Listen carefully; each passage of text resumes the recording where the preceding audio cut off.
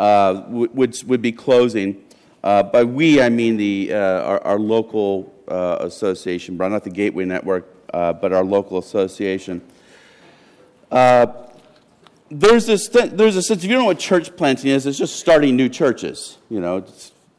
We plant them because it sounds spiritual. But it's starting new churches. And every church that's been around, it started at some point. It was planted at some point, so there's nothing all that super weird about it. But this church was planted 10 years ago. We celebrated our 10th anniversary.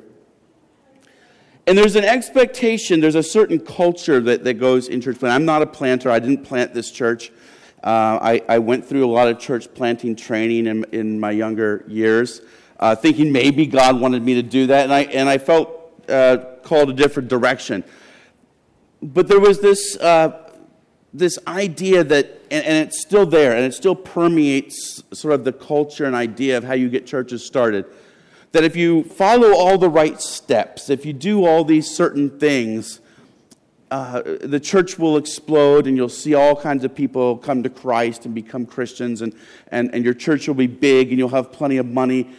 And a lot of these models, they were all built around booming suburbs. And sometimes they might border on gimmicky. Sometimes they're very good. But things are a little different in the city itself, especially in some of our rougher, poorer neighborhoods where you could have 500 people coming to church and you still wouldn't be able to pay a pastor's salary. And yet we have this mentality that, if we give you money to start the church for 3 years, you should be able to reach tons and tons of people, and it'll be exciting, it'll be great, and then you'll be on your own. And it doesn't work. We are so used to the immediacy of sort of the suburban lifestyle sometimes that we don't have the patience to endure what can be a very difficult task in the inner city. We were out distributing goods and food and toiletries to the needy in our community in and around downtown last night, a handful of us. And one of the things that was amazing, some people I've seen time and time again, every time I go out, I see some of the same faces. Some faces are always new, and some faces are downcast, and they're depressed, and they're beat up.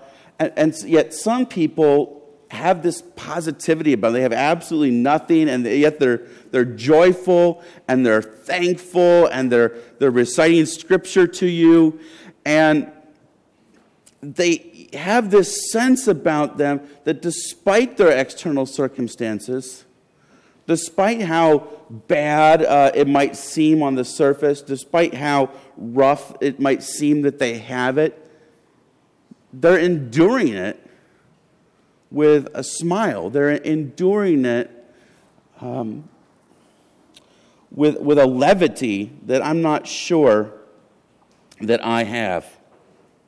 We look at James chapter 5, verses 7 through 11. It comes right on the heels of this passage we looked at last week, where James was really making a condemnation toward the rich. That is, those who have so much that they don't really need to rely on God.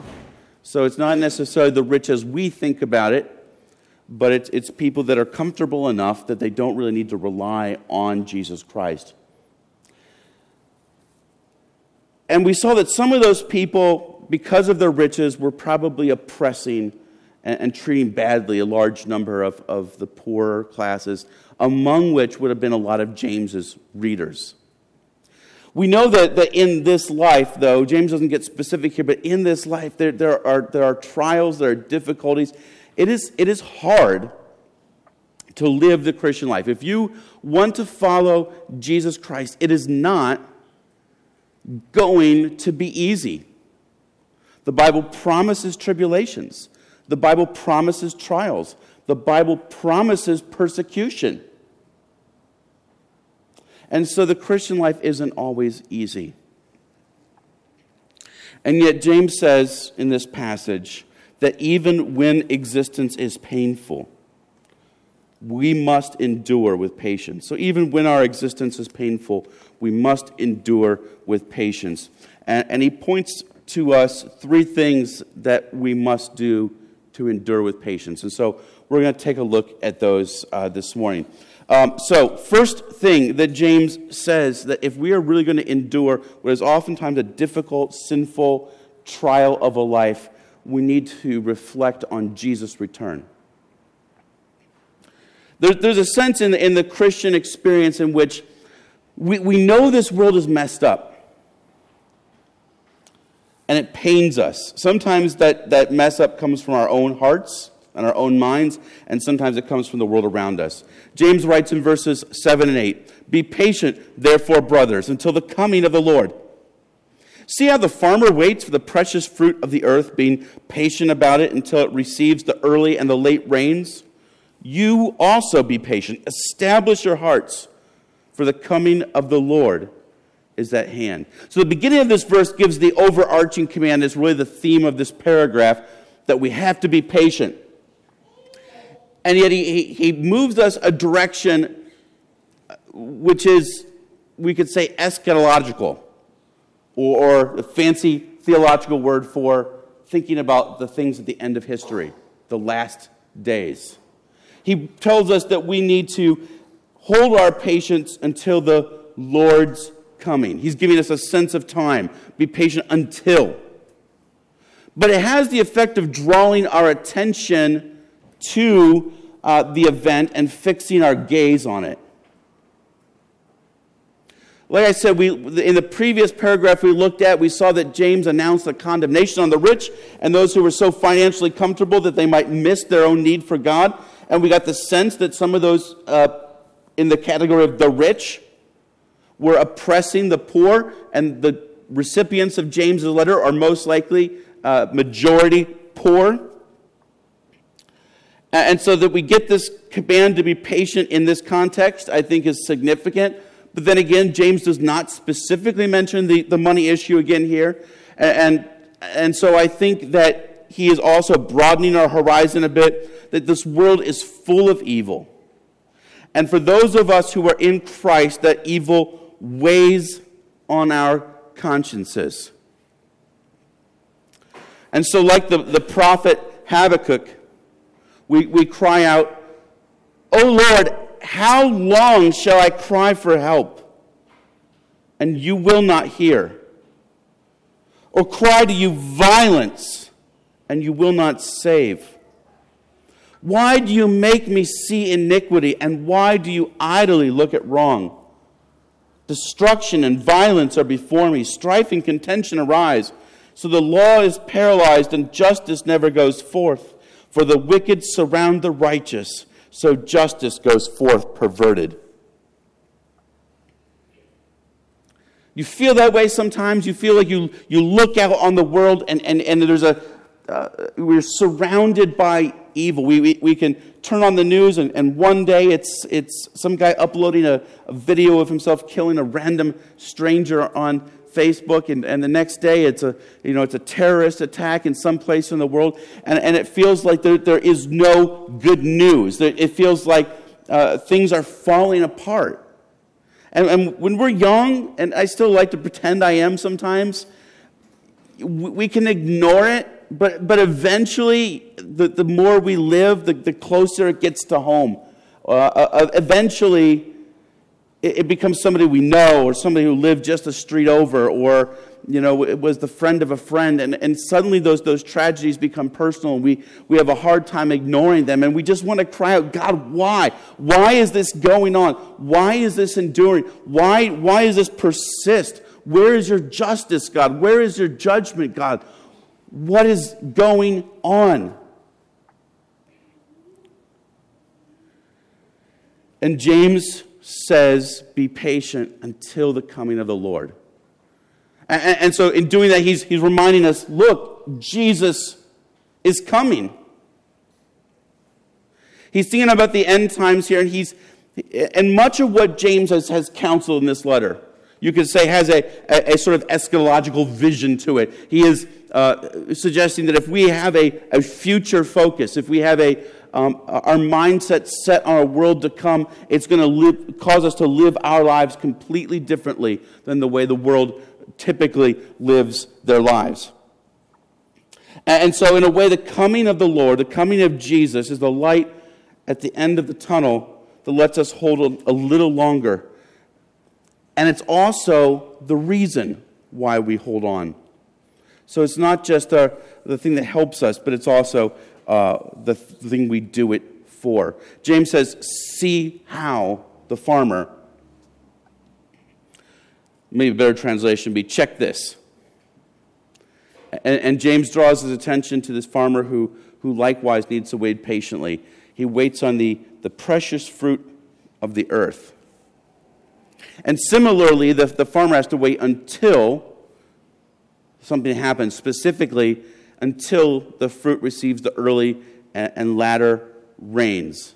So in first century Palestine, that James's readers would have been familiar with, your crop growth depended on two different rainy seasons, a fall rain and a spring rain. Their harvest season doesn't line up with what we think of the United States.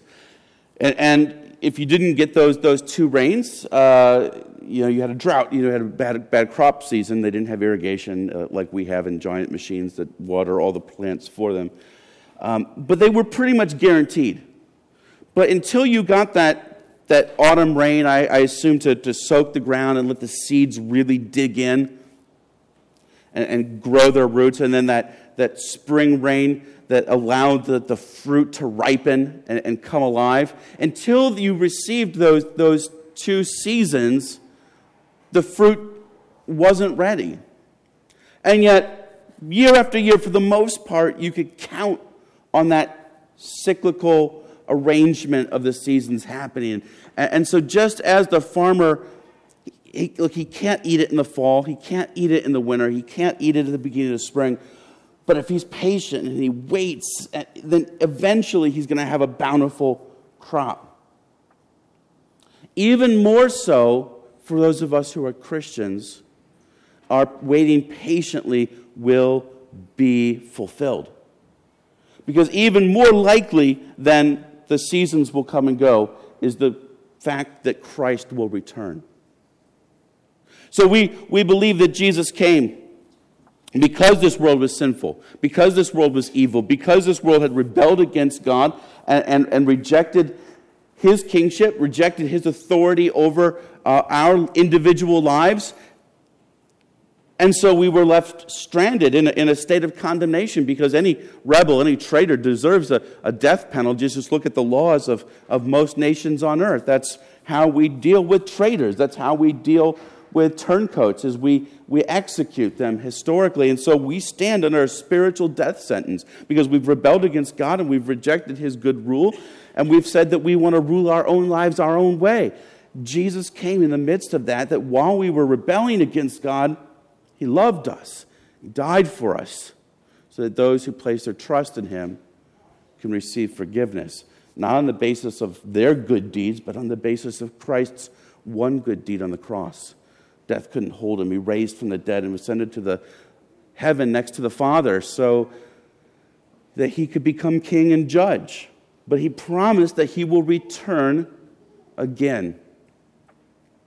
In a way, this is a season of repentance. This is a time and a space in which, yes, it's painful. Yes, it's difficult to see this evil that's just kind of running amok around the world, but God is being patient, allowing many sinners to turn back to Him. But for those of us who have turned to Him and we long for the righting of this world, we have a confidence. We should have a confidence that Jesus is returning. And in His return, He will make things right. We will reap that harvest, but patience. I imagine for the farmer, the crops were precious. Indeed, it was life and not death.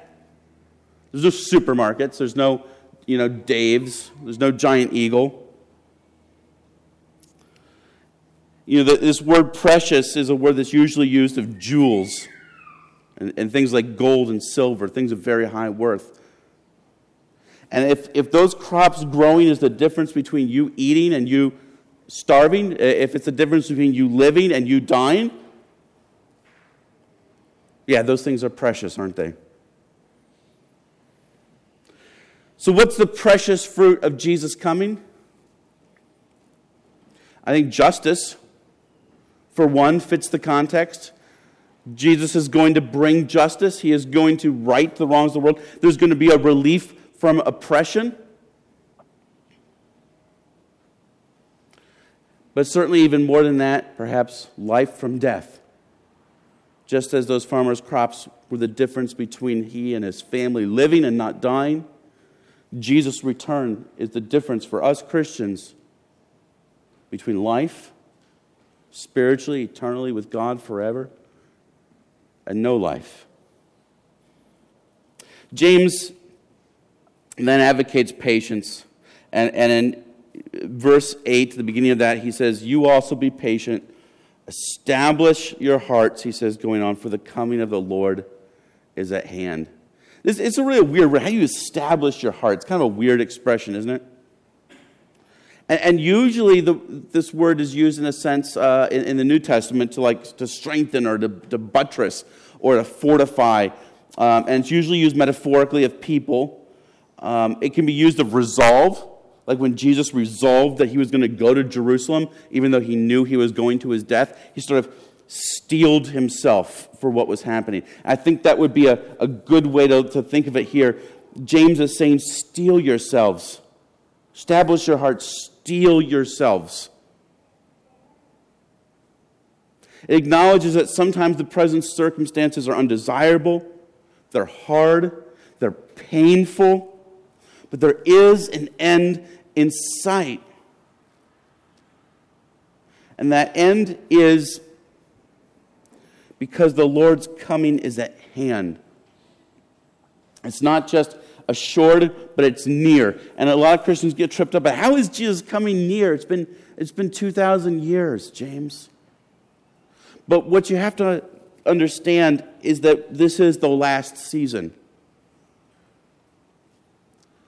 This is the August before the September harvest. If you look at the entire history of the universe, the entire history of earth, however exact long it lasts, this is the final season before we enjoy the fruit of the harvest. This is the intermittent time. This is the piece of space and time in between when Jesus has dealt the death blow to sin and when he comes to plant his victory flag. The end is assured. He's marching on his timetable, and this is the final season. And so it is, in that way, very near. And so we as Christians need, and this is hard for us. This is hard, I think, in a digital age in which we are used to immediacy. We're used to being able to solve our problems so quickly. If I don't have an answer, I ask Google. If I don't have something at home, I can just fly to the store or click it on Amazon. I can solve so many of my problems so quickly, so easily. We get used to this sort of immediacy of everything. And I think we lose our ability to be patient. I've read that some researchers are studying boredom and how our inability to be bored anymore might be stunting our thinking, stunting our ability to be creative and come up with new ideas. There's sometimes boredom, that feeling of not having anything to do, forces us to get creative, forces us to think of new solutions, think of new ideas. We don't deal with that anymore, right? Because when we get bored, we pick up our phone, we pick up our tablet. There's always something to do. And so maybe more than even James's audience, this idea of patience is hard for us. Even though we don't face the kind of trials, for the most part, most of us don't face the kind of trials they face. But you will. because it's guaranteed of Christians. Peter and Paul both warn of trials and persecution to come. You will, if you have not already, endure a dark spell. That's not happy. No one likes to talk about that. That's not a rah-rah point for a sermon, but you're going to endure that. Let me say that differently. You will go through or encounter dark periods. Whether you endure them or not will depend very much on what you do with things like James 5, 7 through 11. Do you steel yourself knowing that Jesus' return is guaranteed, it's sure, and it's near?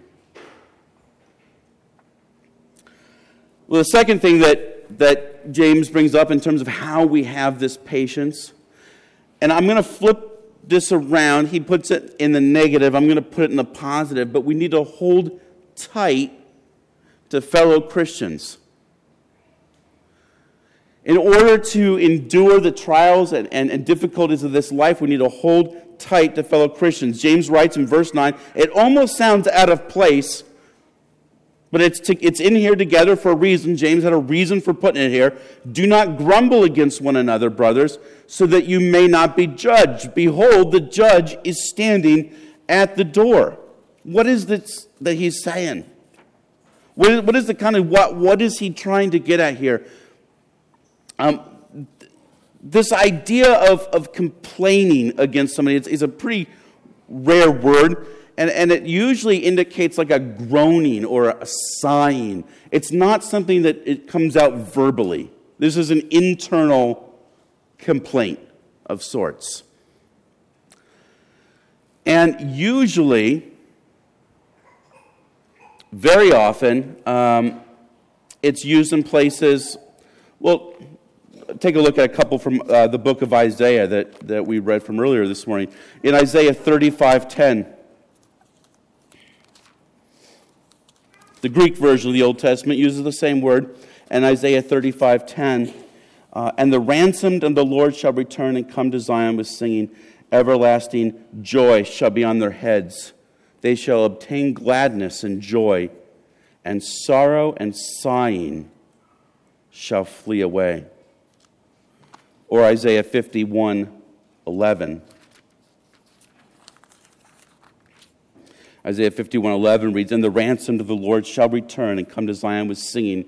Everlasting joy shall be on their heads. They shall obtain gladness and joy, and sorrow and sighing shall flee away. The same words. This word often picks up an idea of the end of the ages. And so you kind of see how it's fitting in the context a little bit here. It's talking about the return of the Lord. And there's going to be a sighing and a groaning that's expected in this last age as we kind of feel the pressure of a world of sin weighing down on us from time to time. The idea, again, is this sort of inner weight. Paul can talk about all creation groaning or sighing as it waits the redemption of Jesus Christ. So then how is it that James is saying, don't grumble against one another or complain against one another in some translations? And I think if we're real, we know that when we're under great pressure, when we're under great trial, our tendency is to turn on one another. We turn on our spouses, our girlfriends, our boyfriends, our brothers, our sisters. It's really tough to talk over this morning. I love little kids. That's just... and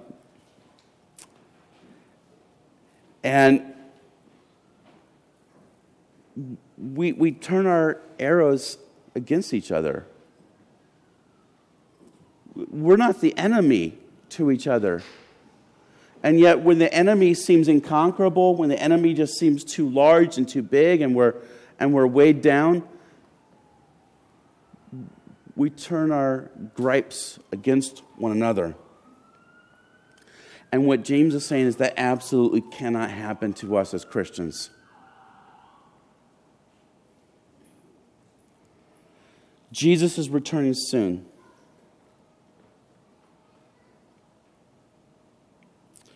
And our fellow Christians are being renewed by the same Spirit that we are. And sighing or groaning about those being remade in Christ's image is one of two things. It's either a lack of faith. We either don't believe that they're going to be remade, or it's a lack of patience. That we're fed up with the process taking so long to complete.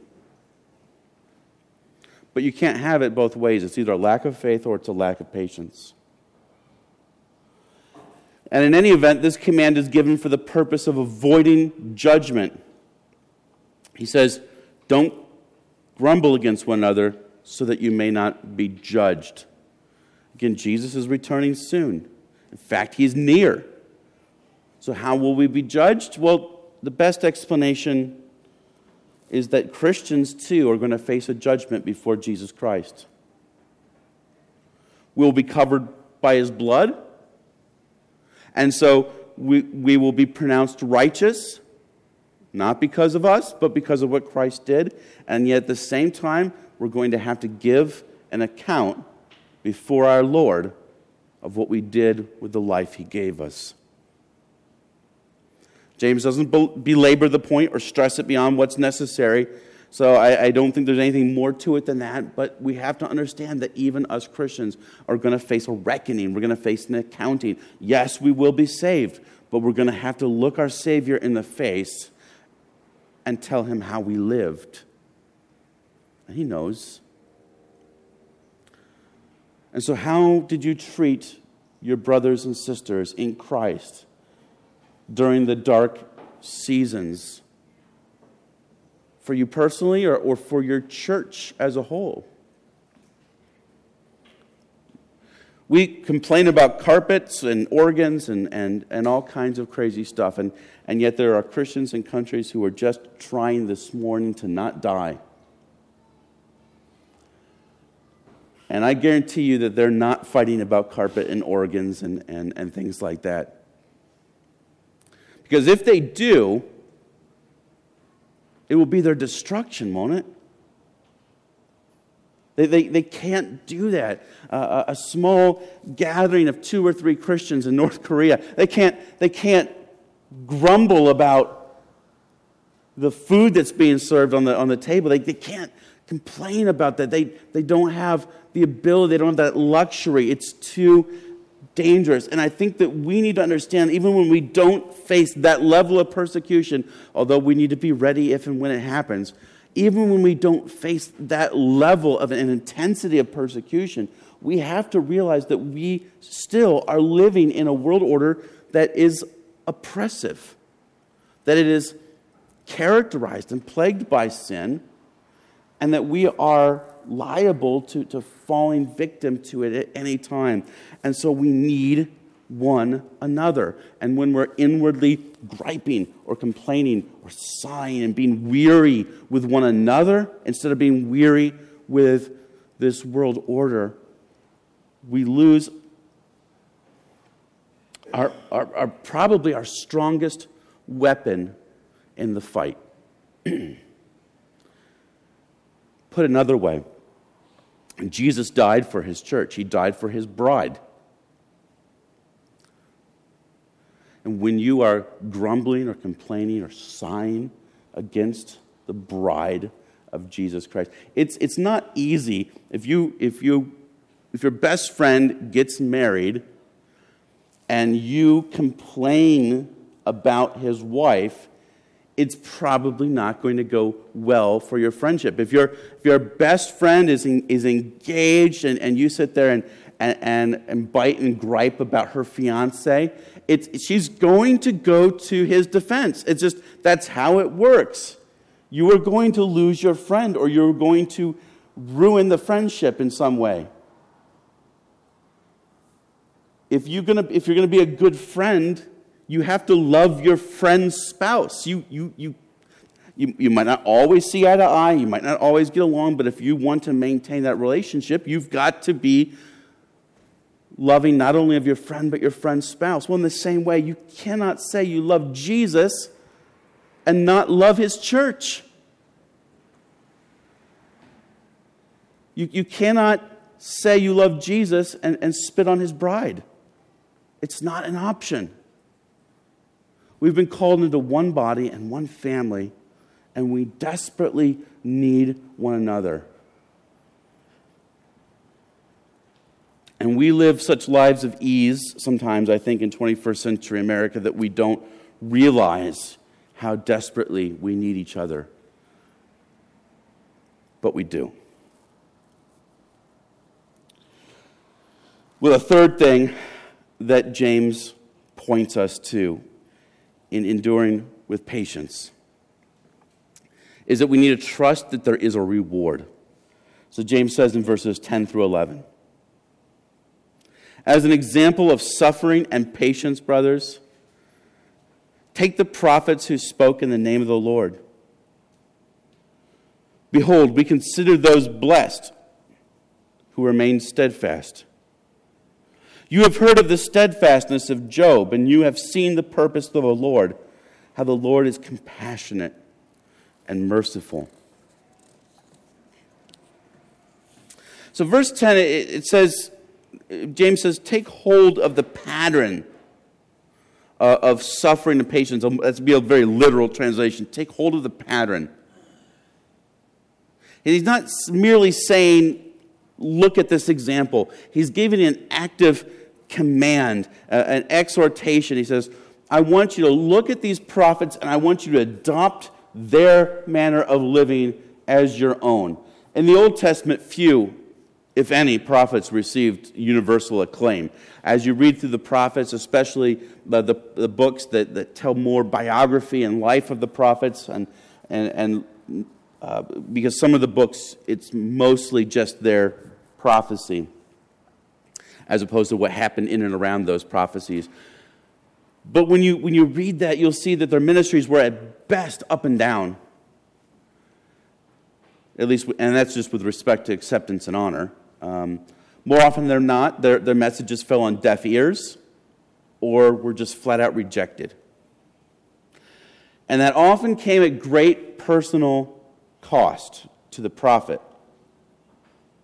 And that's despite the fact that they actually spoke in the name of the Lord.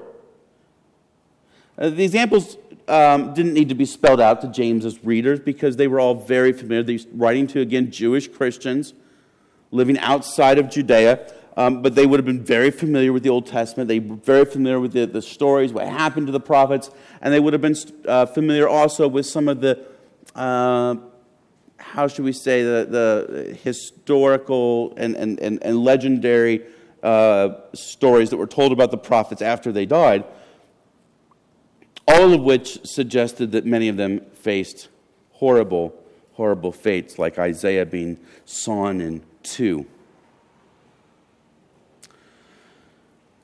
So what's the connection with judgment? What's the connection with judgment here? Well, the prophets often proclaim judgment, even proclaim the nearness of the day of the Lord.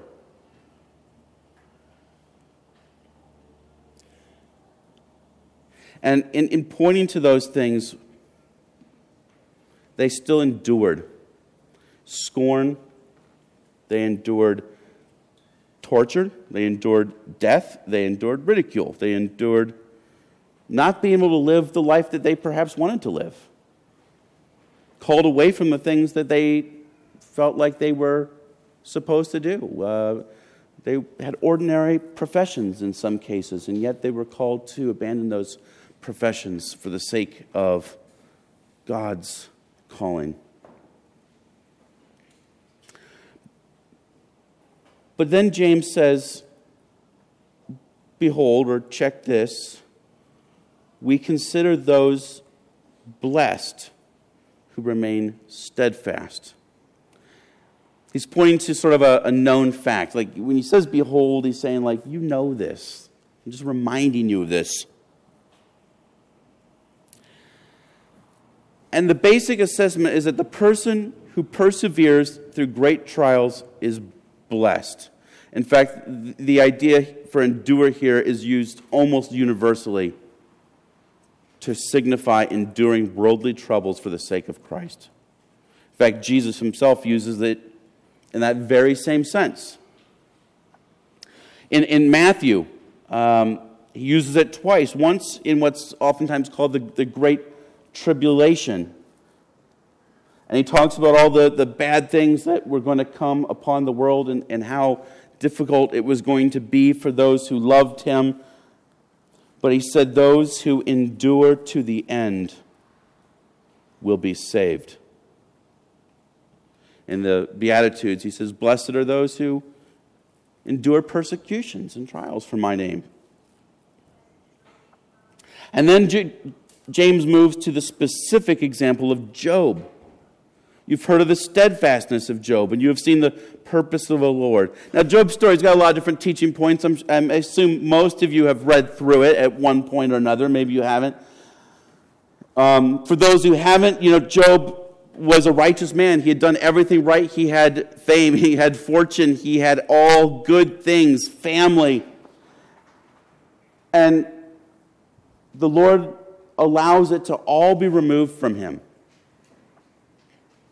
because he wanted to prove a point to Satan, that Job would worship him even if he didn't have those things. Yet Job was never made aware of why these things are being taken away from him. They're just gone. And Job becomes rather miserable, as you can imagine. And Job is not perfect.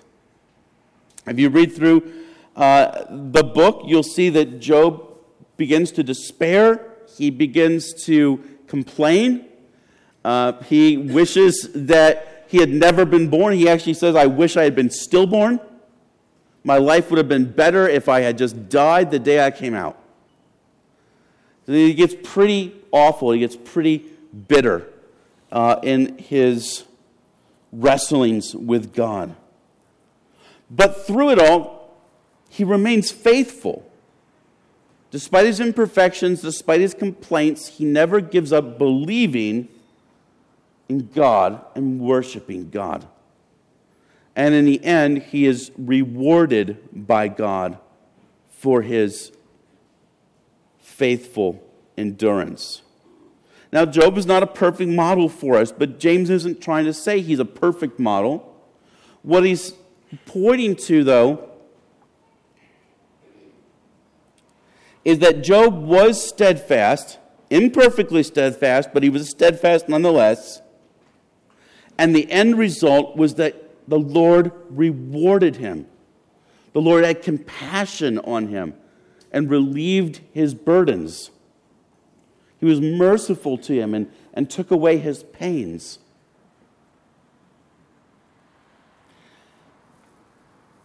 And he says the same thing then is true for us. God's providential end of the episode of Job's life was to bring great comfort to Job. And it would be unfair and trite and a lie to suggest that our hardships in this life will result in goodness in this life. The Bible does not promise that. Anyone who tries to promise you that on TV or from any pulpit, turn them off, because they're lying to you. But James isn't making that point. He's saying that God's goodness and compassion to Job, which happened to manifest itself in Job's present life, because God is capable of doing that. If he chooses to do that, it's just not a promise to all of us all the time. He said, but just as sure as Job was blessed by God in this life, we know that we will be blessed at Jesus' return.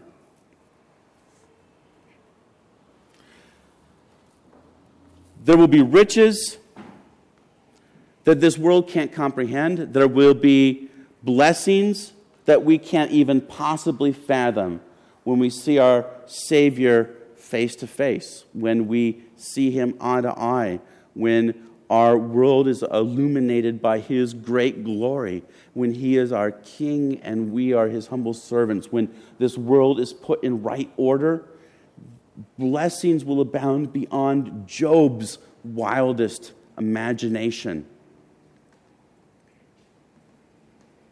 And so not only is there a hope that we're looking forward to Jesus coming, but also there is a hope that we know that the pains of this life will be reversed, that there will be a reward for our patient endurance.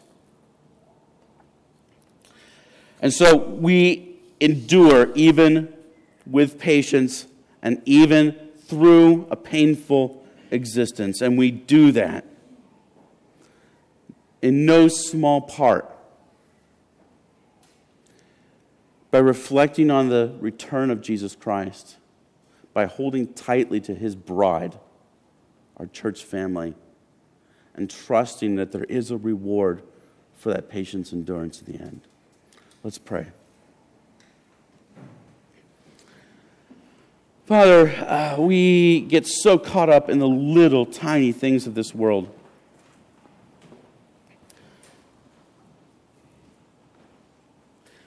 We are so easily amused and entertained,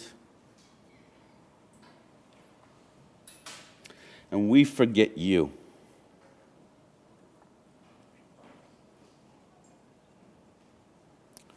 Forgive us, God, that we forget you. Forgive us, God, that we endure this world sometimes by pretending it doesn't exist, and sometimes by just acquiescing to its demands. But may we be your faithful witnesses. May we feel the weight of sin.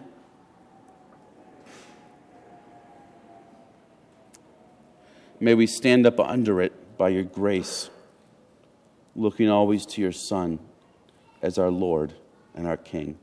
In his name we pray. Amen.